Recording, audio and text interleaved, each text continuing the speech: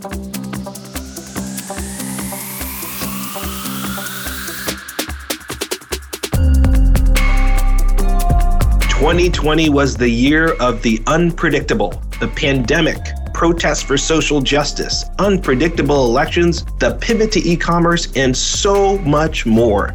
But every year, we here at CardLinks leverage our global network to provide insight on the future of fintech. So, how accurate were we in our predictions for 2020?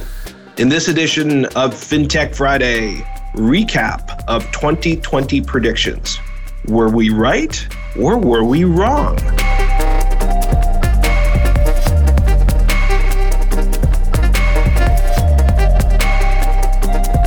I'm Silvio Tavares here in San Francisco, and this is FinTech Friday, brought to you by CardLinks. It's great to be with you. 2020 was a whirlwind of change. Some of it was expected, but much of it was not. Our global network of the world's largest and most innovative companies provides us unusual insight into what's happening in the world of digital commerce, fintech. Often, we know what's happening before it actually happens. Last year, in 2019, about this same time of the year, I made 5 key written predictions about what would happen in 2020. We posted these predictions online on our blog and on social media. Today on the show, we review how accurate I was about those predictions. Joining me on the show today is our Director of Meeting Services and producer of the podcast, Rebecca Donahue. Good morning, Rebecca. How are you? Good morning, Silvio. I'm great. How are you doing?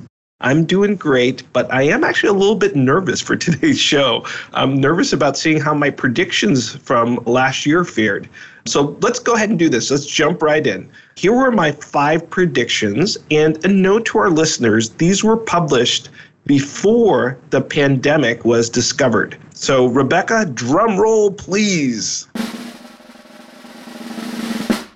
Prediction number 1, data opens up. No more data lockdown. So my prediction was that 2020 will be remembered as the year when consumers took charge of their financial data and started sharing it broadly across different tech platforms to their own benefit. Prediction number 2, the US versus China would have a new trade war, this time focused on tech, not manufactured goods. My prediction number 3, the new Apple credit card would climb to become a top 10 card issuer. My prediction number 4, cross-border shopping would spike. It wasn't that long ago that buying goods from a merchant in another country was challenging. But in 2020, I predicted that consumers would be as comfortable buying goods from another country as they were buying goods online in their own home country. And my prediction number 5, the end of cash. Incredible but true. Increasingly, I predicted that consumers would no longer use cash and use their mobile wallets and credit cards instead. We all have heard of cord cutting. That's when consumers cancel their telephone landline and also increasingly cancel their television cable line. I predicted that consumers would cord cut cash and get rid of cash entirely and use credit cards instead. So, okay, those were the 5 predictions. So, Rebecca, let's go ahead and take them one by one and see how I did. Absolutely. Let's start with your first prediction, the data one. Silvio, I would say you did pretty well on this one. We are seeing consumers use a variety of new apps to access their financial data. Google just relaunched its Google Pay wallet as a financial management center where consumers can get card-linked offers and see all of their bank account data by linking their credit card data and logging in with their bank account details. Microsoft also launched a new product in Excel that enables you to access the data from your bank accounts. Also, Visa announced its intention to buy Plaid, a financial data app, and MasterCard acquired Finicity, another financial data app. How would you rate yourself on this?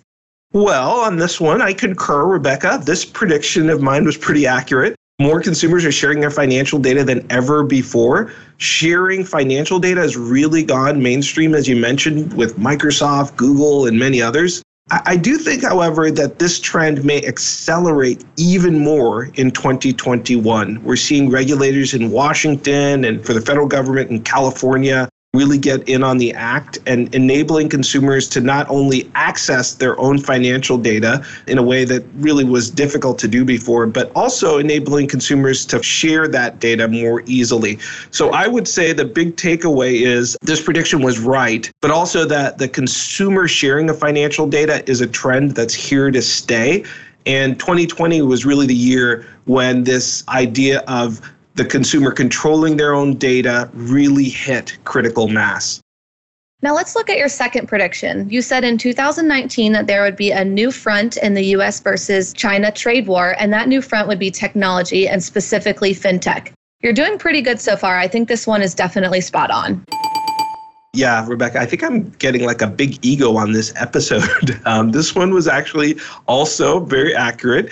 If you recall, like coming into 2020, most of this focus on the China versus US trade war was on manufactured goods and, putting tariffs on those. The US was talking about putting tariffs on imported goods from China like shoes and furniture, etc. But in 2020, just as I predicted, the focus really shifted away from those manufactured goods towards high tech and payments. And in fact, in 2020, the Trump administration issued a surprise order that China's most popular high-tech social media app, TikTok, had to be sold, at least its U.S. operations had to be sold because of national security concerns. The Trump administration also blocked WeChat Pay, one of China's most popular mobile wallets, from continuing to operate in the U.S.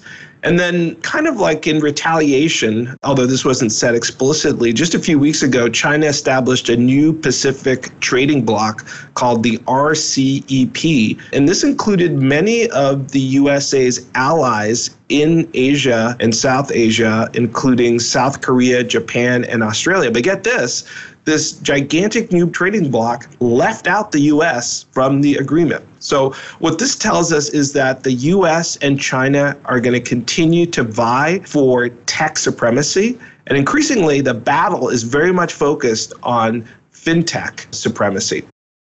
Your third prediction was that Apple Card climbs to top 10 card issuer. Were you right, Silvio? Well, Rebecca, on this one, we don't yet have the data, and that's because most of the big credit card companies and issuers, they won't provide their results for the full year of 2020 until sometime around February 2021 at the earliest. However, on this one, I don't think I'm going to be right. According to Nielsen, which is one of the leading industry data publications, from a standing start, Apple Card finished 2019 as the 24th largest issuer of cards. However, I don't think Apple will have been able to move into top 10 position by the end of 2020. It will, however, have grown quite a bit. And any of you that follow Goldman Sachs and Apple results know that. They've mentioned it throughout the year, this really significant and really phenomenal growth that they've had in their Apple credit card. But I don't think they're going to make it to top 10. What is interesting, however, is that many of the other large tech companies have now followed Apple's lead in launching their own credit cards. For example, PayPal's Venmo unit launched a new credit card. Samsung did the same thing with their Samsung Curve new credit card. So the key insight here is that increasingly the center of new credit card issuing is moving towards the big tech companies and away from the big banks where it was traditionally. The other interesting development is that all of these new credit cards issued by the big tech companies, they are adding card-linked offers as a key feature to drive digital engagement with consumers. So these new cards that are being very successful, almost all of them have card-linked offers as a key feature. Your fourth prediction was that cross-border shopping would spike in 2020. Rebecca, sometimes in the forecasting game, you have to be a little lucky. And I got very lucky on this one because my forecast was provided before the pandemic was discovered. But COVID-19 really drove huge increases in cross-border e-commerce sales. Consumers shifted most of their buying online, and as a consequence, they also increased dramatically their buying from abroad online. So starting in May, when lockdowns were really at their most severe, cross-border shopping in the U.S. really took off. In fact, in May, the industry data suggests that cross-border e-commerce shopping was up by over 40% in the U.S. alone. And the forecast for the holiday spending season in 2020 is that cross-border e-commerce is going to increase by over 20% just in the holiday season alone. So this trend of shopping across border is one that's going to stay with us for the long term. And it's profound because increasingly retailers are able to tap consumer demand, not just in their home country, but from all the markets from all around the world. And one of the key ways that retailers are discovering to do this is to use card-linked offers to target customers in other countries and then draw them to your e-commerce website where you can fulfill and send them the goods in the mail across border. So this is one that's here to stay, and I'm happy to report that on this one, I was actually correct, but with a little luck, one of the bright spots from the pandemic. Okay, Silvio, so far you have 3 out of the 4 predictions correct. Let's look at your final prediction. You predicted the end of cash in 2020. This one was also one where the pandemic helped out a little bit. Now, let's be absolutely fair. There was not the complete end of cash in 2020, but the use of cash has dropped significantly. And part of the reason for that is consumers see cash as dirty because of its potential to spread the virus. So other forms of contactless payments like mobile wallets and contactless credit cards have grown significantly. For example, one of our members, MasterCard, one of the largest payment networks, they reported that they saw contactless payments spike by 40% in April of 2020. So cash is not dead, but it is certainly on life support. And I think it's very clear that this growth in terms of contactless payments, contactless cards, mobile wallets, credit cards, e-commerce payments, all of that is going to continue to grow dramatically into 2021. So, Rebecca, what do you think? How did I do overall? I think you did really great, Silvio. Maybe 4 out of the 5 or 3.5 out of 5 predictions were correct. Well, thank you, Rebecca. I appreciate that. Now I have to get to work on our predictions for 2021. But I really appreciate you being on the show with me today. Thanks for being on. Thanks so much for having me.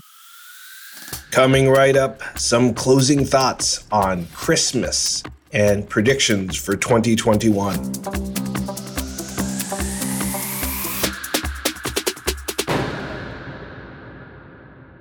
Merry Christmas. FinTech Friday is Christmas this year, and as we celebrate my favorite holiday of the year, one of my traditions is to look back at the past year and think about resolutions for next year. This year, I'll probably have a bit more time to formulate my resolutions because, like many of you, I'll be spending Christmas and New Year's only with my immediate family unit and skipping interactions with my extended family and friends. And as you've just heard on the show, many of our predictions from the past year were right on point. But predictions for 2021 might be much more difficult. So please join us in January 2021 to hear our predictions for next year.